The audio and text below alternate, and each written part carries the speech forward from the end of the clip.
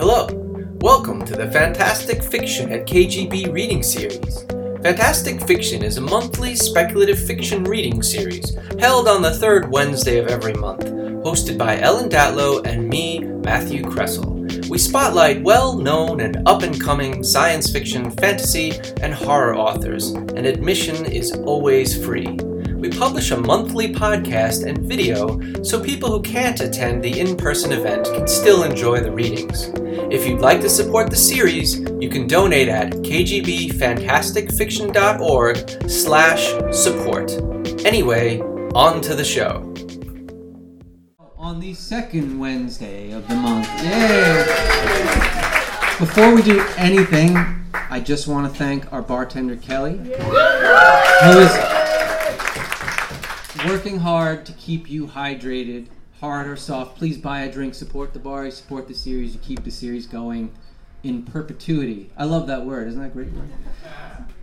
Thank you so much for coming. I'm excited about our guests tonight, Nicholas Kaufman and Nassim Jamnia, who are reading for us. Nick is, how many times have you read here? This will be your third time or your fourth time? This is your third time, and Nassim is the first time reading here. So we are happy to welcome them here tonight. So thank you all for coming.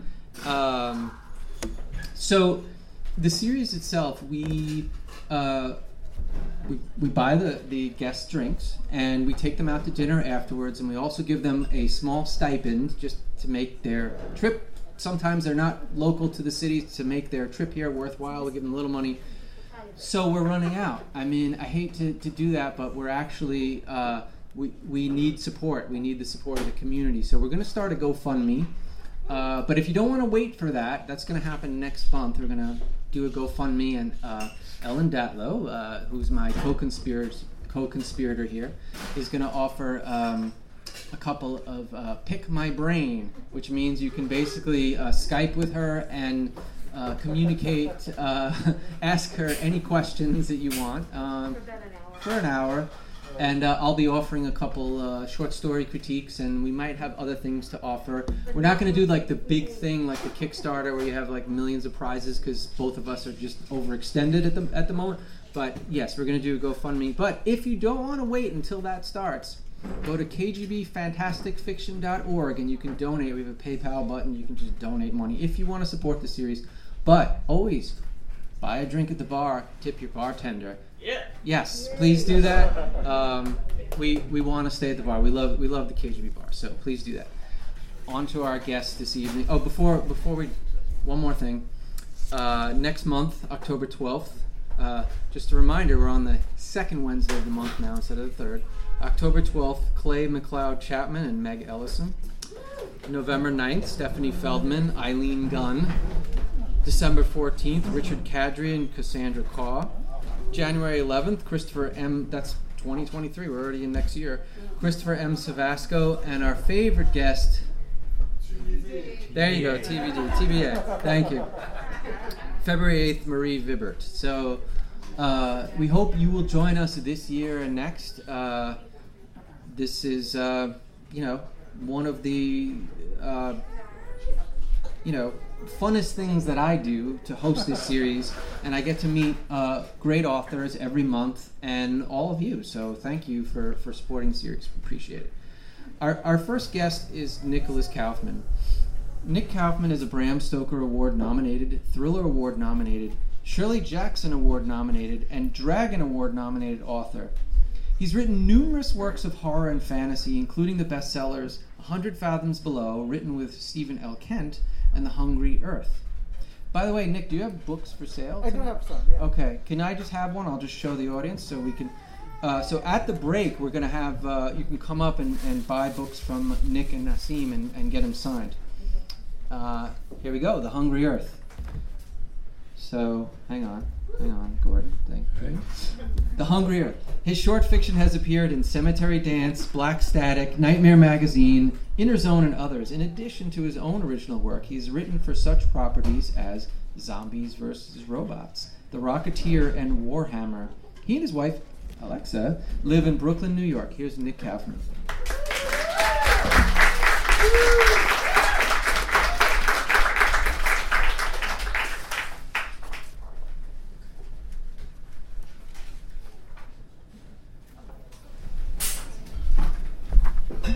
Thank you, everyone. It's a pleasure to be back reading for the KGB Fantastic Fiction series. And I'm especially psyched to be reading tonight with Nassim Jamnia. They seem pretty cool. I'm looking forward to hearing them read. So, I'm going to do something that they always tell you not to do. And I'm going to read from a work in progress. Now, there are two reasons they tell you not to read from a work in progress. The first is that it's not in its final perfect form, or I should say polished form. Nothing is ever perfect. And so, it may be a little clunky, it may not be great, but I figure if comedians can sort of hone their jokes at clubs, I can kind of do the same at a reading. And the second reason they tell you not to do this is because if the audience likes it, they can't go buy it, which is valid. So I ask of you, if you like what you hear tonight, please check out one of the other books that I've brought along. You might like that too. So let's see here. The title is currently The Endless Black Cathedral. Under the harsh lights of the hospital corridor, Lubli handed me a simple spiral-bound notebook and a sharpened pencil that looked fresh from the box. Every question you ask, he said, and every answer Herr Becker gives must be written on this notepad. Jürgen Lubli had been my direct supervisor for the past decade. Of all the things he'd ever handed me, weapons, dossiers, microfilm, a pad and pencil were definitely the most unexpected. I took them from him. Is this because of his injuries? I asked. Lubli scoffed. Injuries? You make it sound like he didn't do it to himself. And yes, but the notes are also for security purposes. He escorted me down the hospital hallway. A skinny, nervous-looking nurse walked with us, fidgeting with a room key in her hand. She kept her gaze to the floor. More nurses moved in and out of the rooms we passed, gliding ghost-like through the halls in their white uniforms. They cast sympathetic looks at the nurse accompanying us, but they avoided eye contact with Lubli and myself. They knew we were with the BND, West Germany's Federal Intelligence Service, and though we were ostensibly the good guys compared to the Stasi, they still feared us. Nurses know the smell of blood, and they could smell it on our hands. The hospital walls were a shiny pale green tile, a sickly color that left me uneasy. Black spots of mold spattered the tiles near the floor. A man cried out from one of the rooms we passed, a reminder that this was no ordinary hospital. This was a place for lost souls, people whose minds had cracked. It was impossible to believe Klaus Becker was being kept here. Becker was one of the BND's greatest surveillance agents. They said he could hear a feather fall inside a bugged room. They said he could identify the make of a shoe from the sound of its scuff on the floor of Berlin Friedrichstrasse station. A master in the art of eavesdropping, now an inmate in a hospital for the mad. Becker's last assignment had been to eavesdrop on the Bauer Conservatory, a music academy in the Soviet sector of Berlin, on the other side of the barbed wire and concrete wall the Soviets constructed just a couple of months ago. An anti-fascist bulwark, they called it, but everyone knew its true purpose was to stop defectors from fleeing to the West. Of course, no one was in danger of defecting from the Bauer Conservatory. It was the height of comfort, elegance, and extravagance, dating back to the early Weimar days. I'd seen pictures. It was all marble and polished wood with decadent, intricate detailing.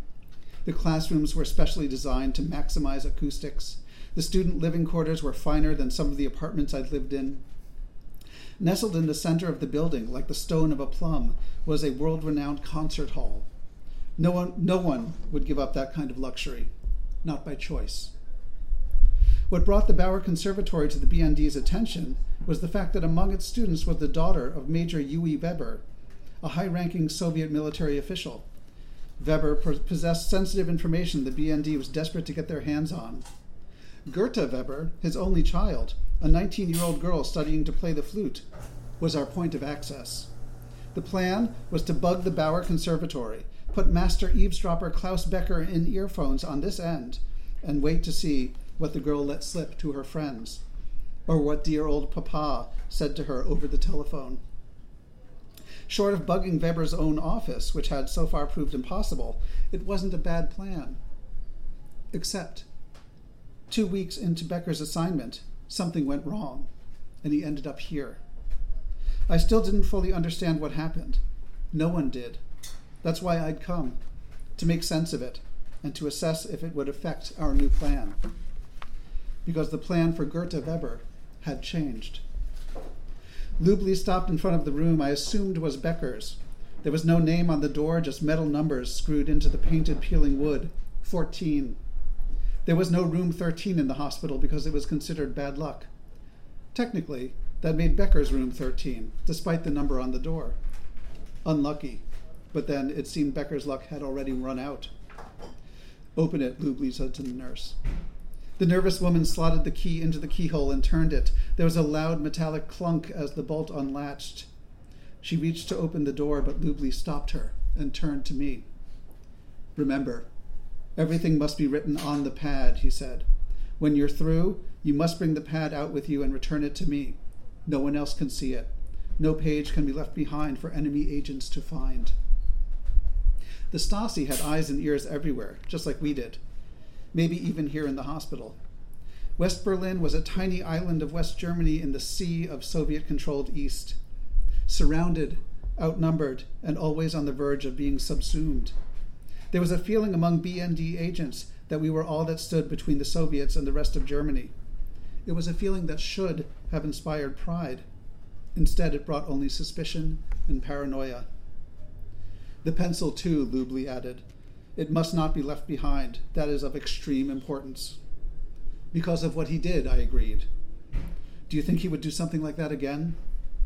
I think he would do worse, Lubli said, then nodded to the nurse to open the door. I stepped inside while the others remained in the hall. The door closed behind me. The key turned again. The bolt latched, and I found myself alone in a room with an alleged madman. Becker's hospital room was small. The walls were the same sickly pale green color as the hallway. The light fixture was a single light bulb dangling from the ceiling. Sunlight tried to force its way in through the lone grimy window, mostly in vain. A fly, trapped and buzzing angrily, repeatedly hurled itself headlong against the glass, desperate to escape. I couldn't blame it. If the patients here weren't already mad, being forced to stay in rooms like this one would drive them there soon enough. Becker sat upright on the bed, his back against the overstuffed padded headboard. He and I were the same age, creeping toward 50, but despite a lifetime of service in the BND, we'd never worked together. His job was to sit and listen in quiet rooms. I worked in the field. Now, face to face, it felt strange that we'd never met before this. He had piercing gray eyes, dark hair turning silver at the temples, and one of those square jaws that plainer men like me envied. I nodded at him and tried not to stare at the bandages on either side of his head, where he had shoved a sharpened pencil into his ears and deafened himself. There was a chair in the room for visitors, but I chose to remain standing while I wrote on the pad. Good morning, Herr Becker. My name is Jonas Fischer. I am with the BND, working with Jürgen Lubli. I have a few questions for you. You are to write all your answers on this pad. Do you understand? I put the pad and pencil on top of a rolling table that stood next to the bed. I watched Becker carefully as he picked up the pencil, but he made no sudden moves at all. He wrote on the pad, then returned it to me. I know why you're here, Herr Fischer. You won't understand what I have to say any more than the others did. I wrote, Indulge me. Why did you do this to yourself? He looked at it, shook his bandaged head, and dropped the notepad on the table. Are you a man of faith, Herr Fischer? He asked aloud. No longer able to hear himself speak, his words came out slightly slurred. I tapped the notepad with the pencil to indicate we were supposed to write down all our questions and answers.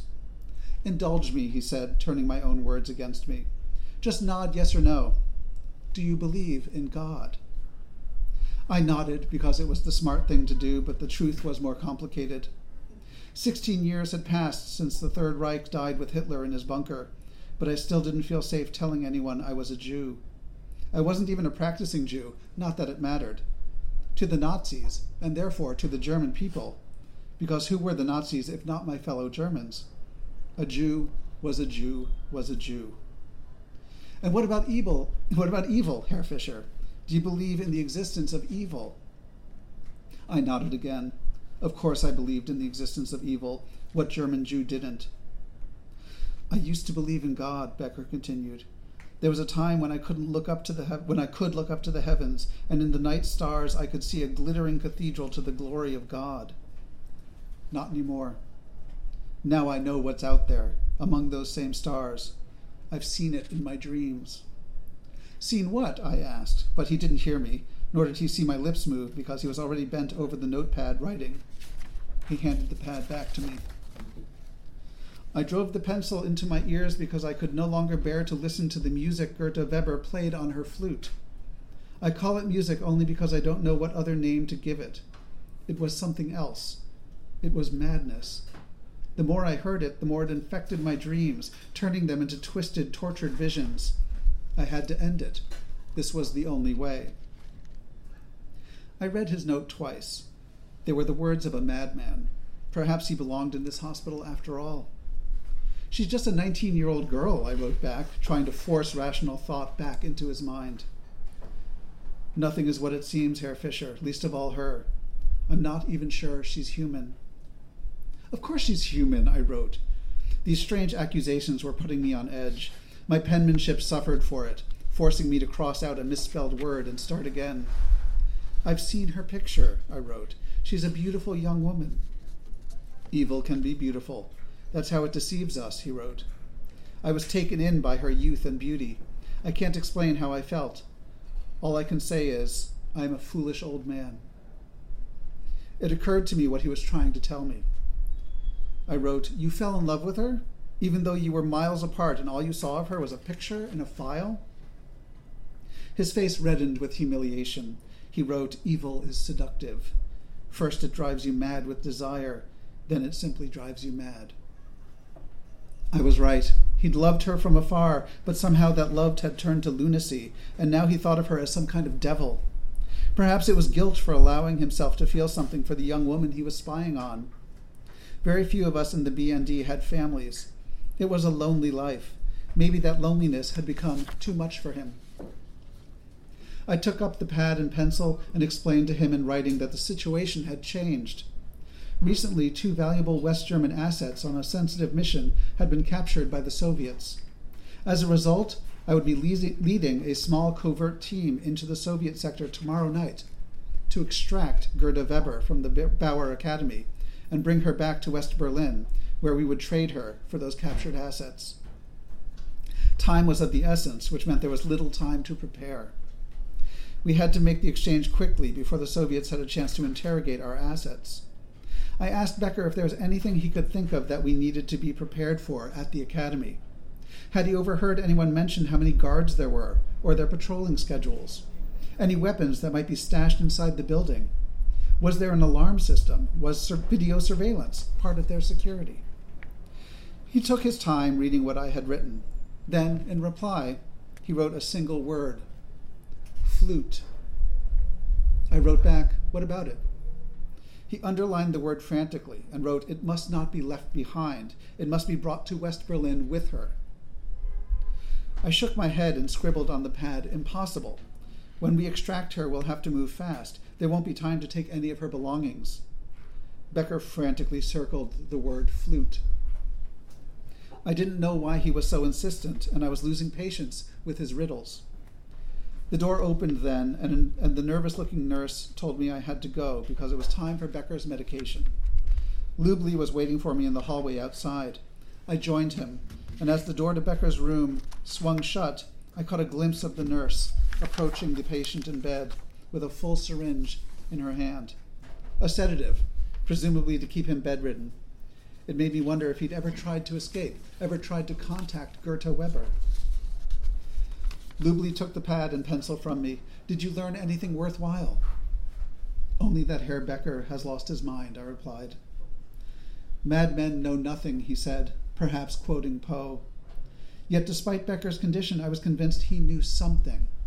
Something to do with Gerda Weber. Something I needed to know if I was going to lead the mission to extract her.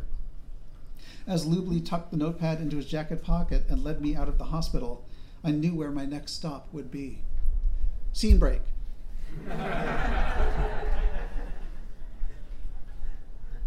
At first, all that came through the headphones was the hiss of the tape as it moved through the reel-to-reel deck on the table in front of me. It was the surveillance recording made the same night Becker stabbed both his eardrums with a sharpened pencil.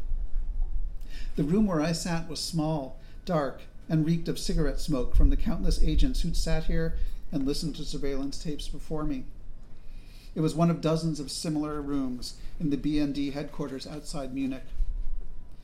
I'd never been comfortable in this building. It had originally been built back in the 1930s as a model village for staff members of the Nazi Party, and when I was inside it, I flinched at every loud noise, at each unexpected person I encountered when rounding a corner, as though it had all been an elaborate ruse, and the Nazis were still here, waiting for me, the one that got away. Occasionally, I appreciated the irony that a Jew who spent his years hiding in a basement in Frankfurt with 27 other people, often starving and living in our own filth, now walked these halls a free man. All the same, I much preferred being out in the field. There were too many ghosts here. Their evil permeated the walls even more than the cigarette smoke. Eventually, the empty hiss of the tape was replaced by voices. Gerda Weber talking to a teacher at the Bauer Conservatory. I could tell from the acoustics that they were in one of the classrooms. Gerda explained that she wished to stay up to continue practicing, then bid her teacher good night. Her voice was light and sweet, her tone courteous and deferential. The file on the desk was open to a black and white photograph of her, taken on the street outside the academy. In it, Gerda is unaware she was being photographed, looking to one side and smiling slightly as though she'd just seen something amusing or heartwarming. She was beautiful, there was no denying it. Ethereal and refined, it was easy to see why Becker, in a fit of loneliness, fell in love with her.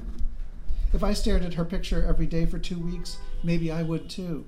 Maybe anyone would.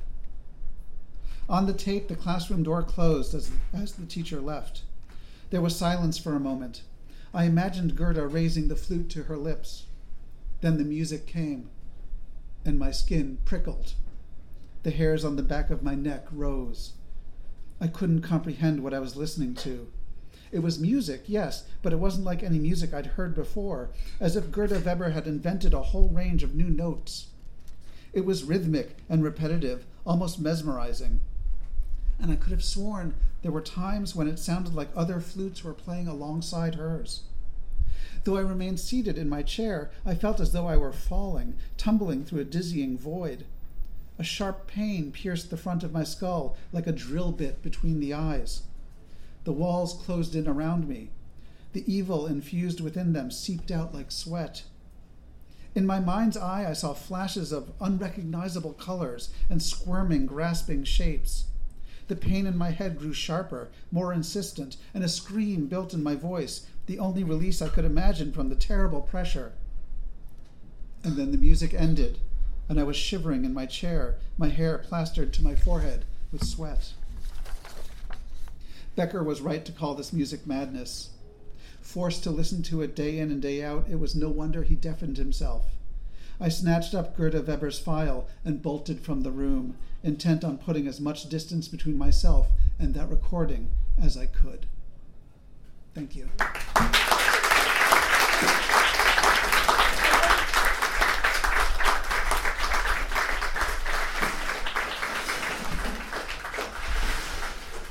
So how close to the end of the book are you? Finishing it? No, seriously. This is just a story. It's a story, oh. So when is it going to be done? Time is it now? I mean, it's not most of the story, or something, is it? I mean, just worry. We did warn you that, and I'm glad you didn't read the whole thing because it would have been. Yeah, it's like a 9,800 word story. Oh, so. okay, okay, great. Well, that sounds good. Thank you. Where is it going to appear? Has it been? Is it for an anthology? It's for an anthology, but it hasn't been announced, so I shouldn't be the one to announce it here. All right. Okay. Well, that sounds good. Okay. When will it be out? Do you know? The anthology. 23? If the world survives 2024, probably. Okay. Anyway, thank you. We're going to take about a 10-minute break. Please hydrate yourself, drink. alcohol or non-alcohol, and we'll be back in about 10 to 15 minutes. Thank you.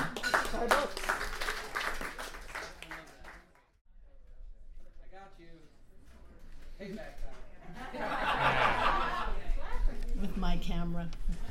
I can delete it if I don't like it. I have my camera. Well, all right. All right, there we go. Okay. Anyway, welcome back to Fantastic Fiction at KGB. It's lovely to see such a crowd and new faces, which is really interesting and gratifying. Anyway, our second reader is Nassim Jamnia. I hope I'm pronouncing it correctly. They're an author of The Bruising of... I'm sorry, I should have asked you. Of Kilwa. Thank you. Kilwa. Tachyon Publications, which introduces their queer normative Persian-inspired world. This is not the right place. Okay. Their work has appeared in the Washington Post, Cosmopolitan. I didn't know it still existed. Is it the same one that we loved and knew and hate? Okay. All right. The Writers' Chronicle, The Rumpus, and other venues. They've also received fellowships from Lambda Literary, Bitch Media, and otherwise, and were named the inaugural Samuel R. Delaney Fellow. Congratulations. A Persian Chicagoan, Nassim now lives in Reno with their husband, dog, and 2 cats. Please welcome Nassim.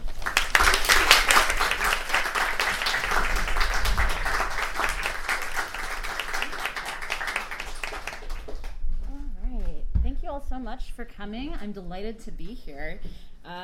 So The Bruising of Kilwa came out about a month ago, so this is technically book tour, which is very exciting. Thank you. It's my debut novella, came out with Tachyon, like we said. It follows a non-binary refugee healer who arrives in their new city-state, this is a secondary world, to be confronted with a magical plague, which they are trying to cure while hiding the fact that they have blood magic. So I'm going to read 2 scenes. The first one is an early scene. Firuz, the main character, has gotten work at a free clinic run by a healer named Kofi. And this scene hints at kind of the larger mystery that's going on in the novella.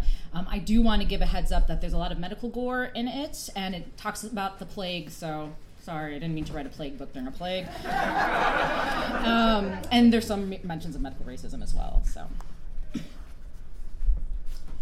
The heat from the brick oven tucked in the alleyway danced on Firuz's skin. Mask and gloves in place, they mouthed a traditional send-off before heaving the body into the waiting flames.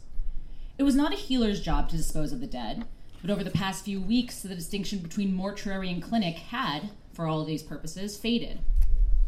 The oven was scant fingers large enough to fit the corpse, and Firuz's navel pinched before they squashed the feeling and the body down. They had no choice. Disposing of the plague victims in any other way invited further disease. They snapped off their gloves and masks and tossed those into the fire, too, before shutting the oven door. That's the last of them, Kofi Khan, they called when they returned inside. We can close up now. Their belly rumbled its eagerness to depart. Not quite.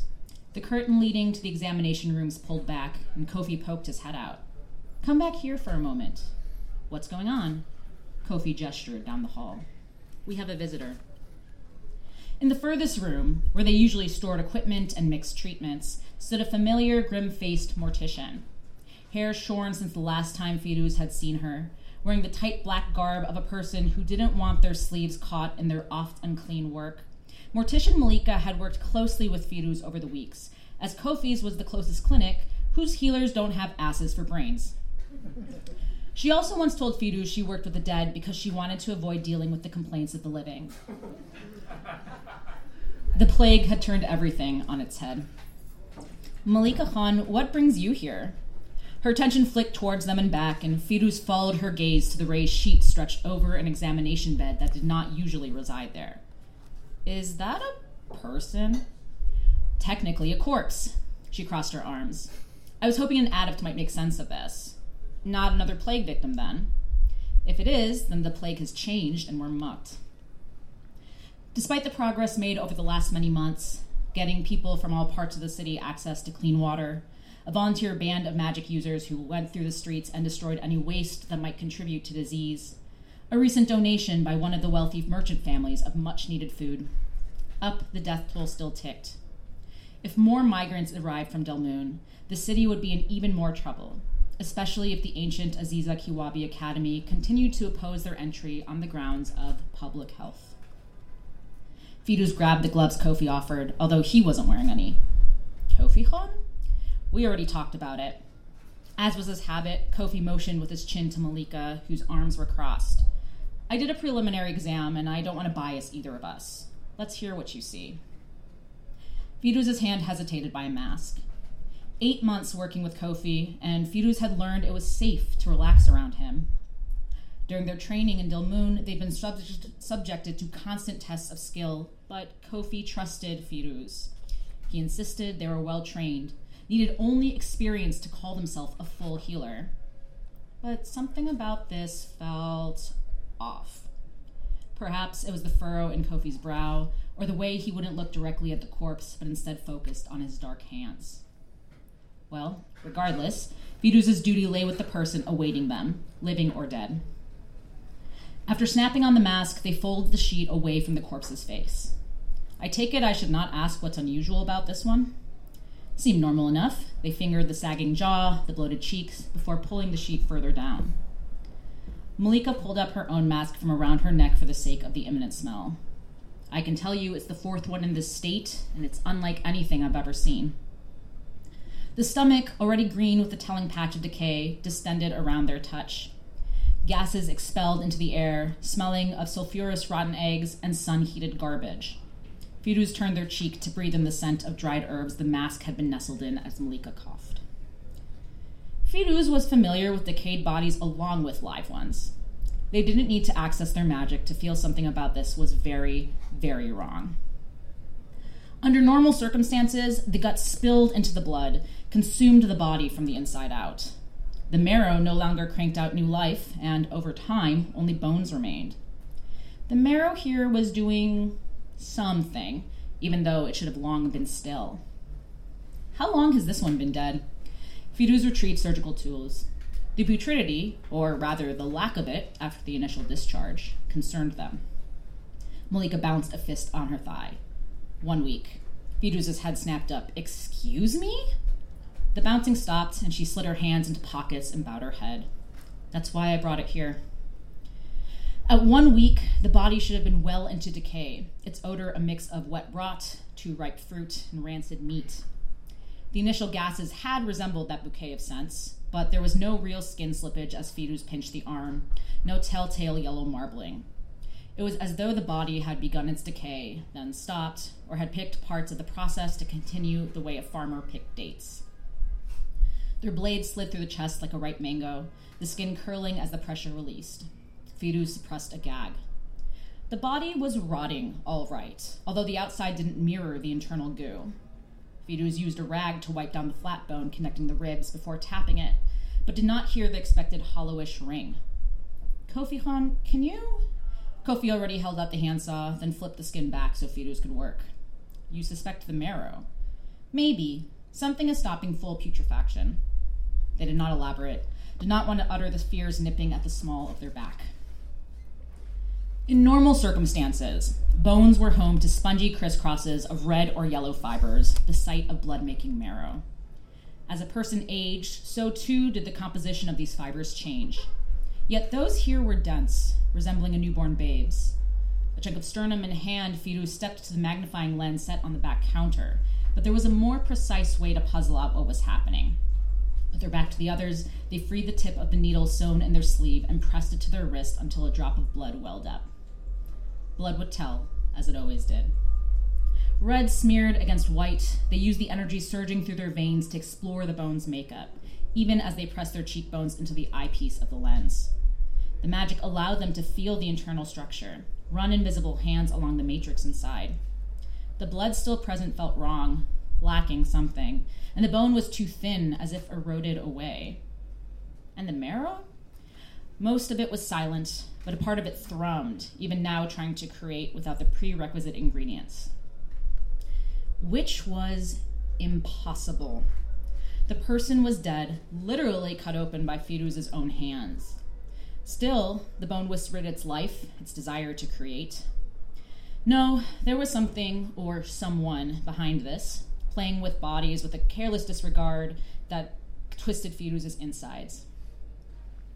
Earlier, they'd been hungry, their appetite had long since fled, and without the exam, they didn't know where to settle.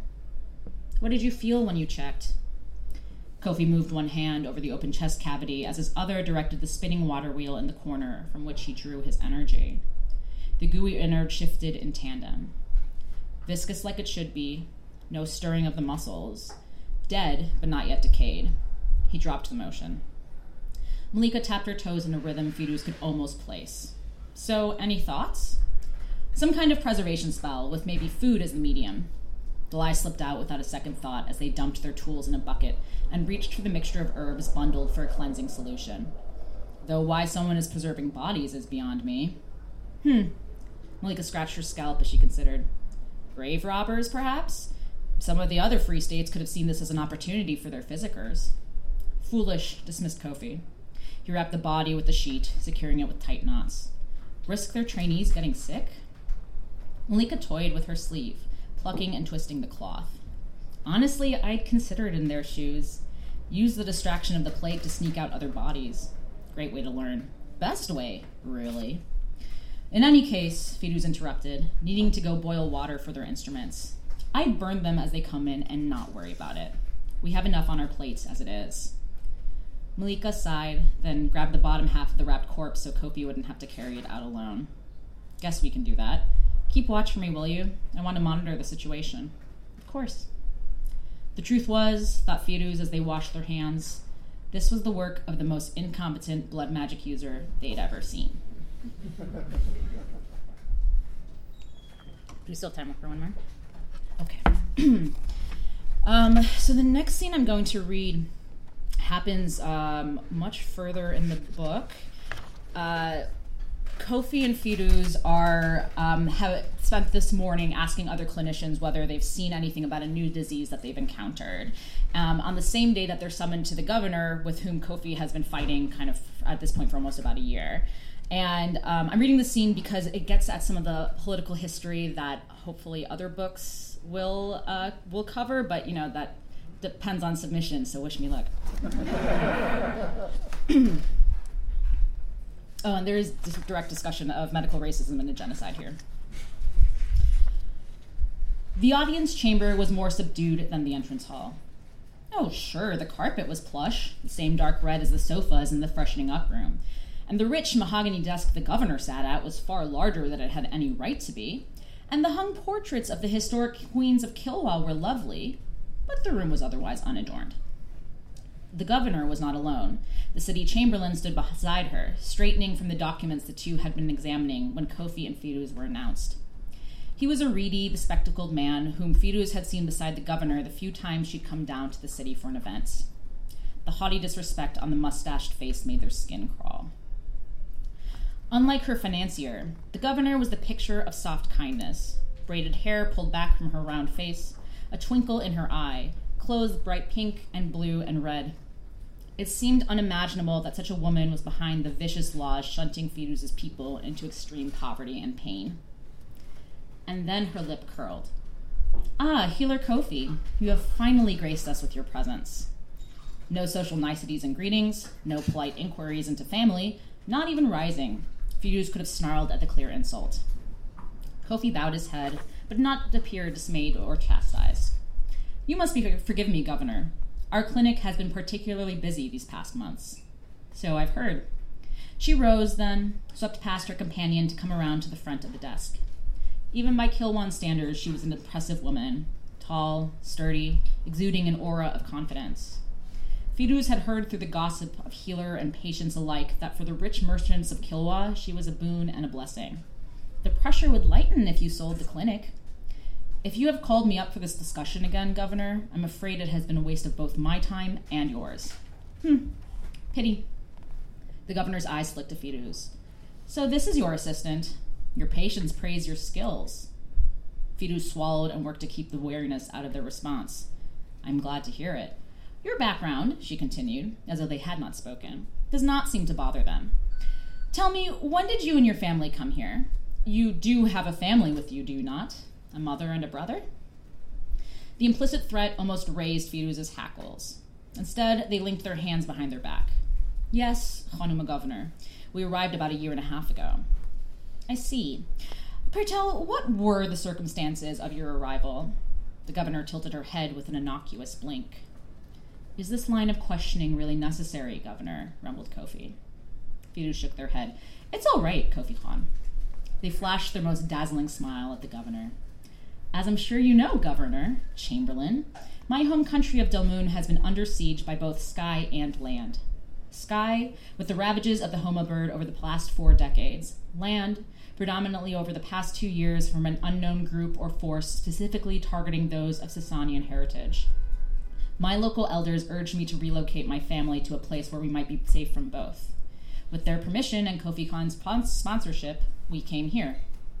The latter was a lie. In their gut, though, Fidus knew Kofi would let it stand. How interesting and unfortunate, said the governor. Not so, said Fidus. We are happy here. Kofi Khan is an excellent mentor and friend.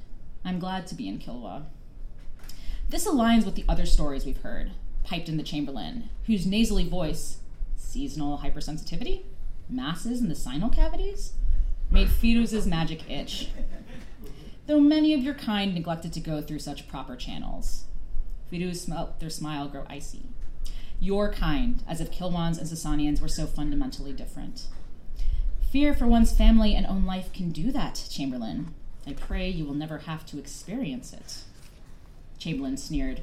One hopes such fears turn out to be unfounded. Unfounded? Fidus worked their jaw up and down. Would sarcasm hurt their cause? Assistant healer, interrupted the governor. You said your elders encouraged you to move here. It's my understanding most Sasanians don't have contact with their elders unless they are blood magic users. Of course, the real reason the governor had wanted to meet them. So Kilwans were aware of modern blood magic after all, and if the open suspicion on the Chamberlain's face was indicative of anything, it was the fear of such magic coming, or perhaps returning, to the island, where it might wreak untold havoc. And was that fear unfounded, given the preserved bodies, maybe even the blood bruising? I'm afraid you've been misinformed, Governor.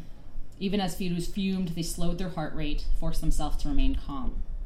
Many of us know the elders for other reasons. My mother is a devout woman. She went to only those elders who are priests. Furthermore, I practice my healing through structural magic. Runes. They balanced their healer's bag on their hip. From behind them came a shift of leather and metal. Fidus gave the suspicious guards a cool look, despite the bulge of nerves in their throat at the unsheathed weapon, before extracting a brush and bottle of ink to show. Only when necessary, of course. Most patients can be treated with physicking sciences rather than magical ones. Governor, Kofi sounded wearier than Fidus had ever heard him. Did you call us here to interrogate my assistant, or did you want to discuss your latest legislation? The governor's focus stayed on Fidus for too long before she turned to Kofi. I believe it was you who had grievances against it, Healer Kofi.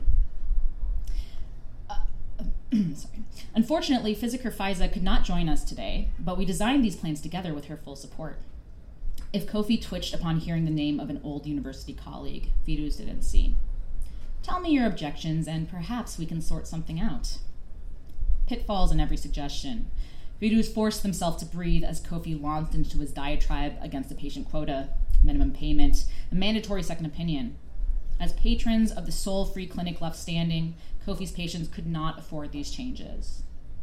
The governor folded her hands in her lap. The council passed this bill unanimously, Kofi. It's how clinics that receive our funding can continue to function.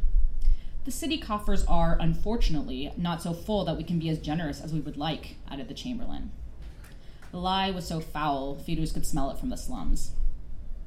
I am sorry to hear you say that, Chamberlain. Kofi picked up his healer bag with a nonchalance Fidus hoped to emulate. I believe you will find the treasury a little fuller from here on out. The Chamberlain's pinched visage curled the remnants of attempted compromise in the air. And why is that, healer? Because if this is what needs to happen to be funded by the government, then I will no longer take such money. Kofi nodded.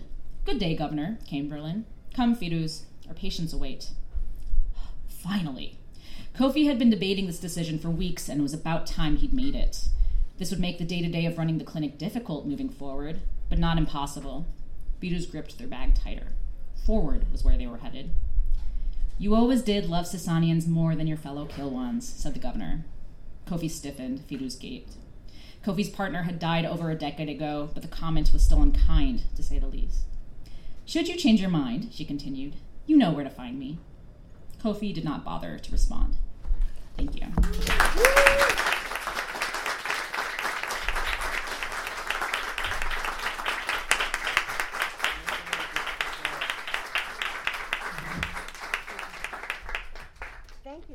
Thank you very, very much. And there are books for sale that will be signed for you by Nasim, so please. And I think, does Nick have any more? Do you have more copies? So please come and buy some books and have them signed personally to you. And drink some more and relax and have fun. And then we'll see you next month.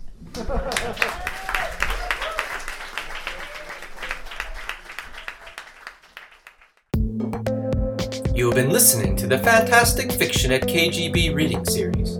Check out our website at kgbfantasticfiction.org and click on support if you'd like to help keep the series going. Anyway, that's our show. Thanks for listening and see you next month.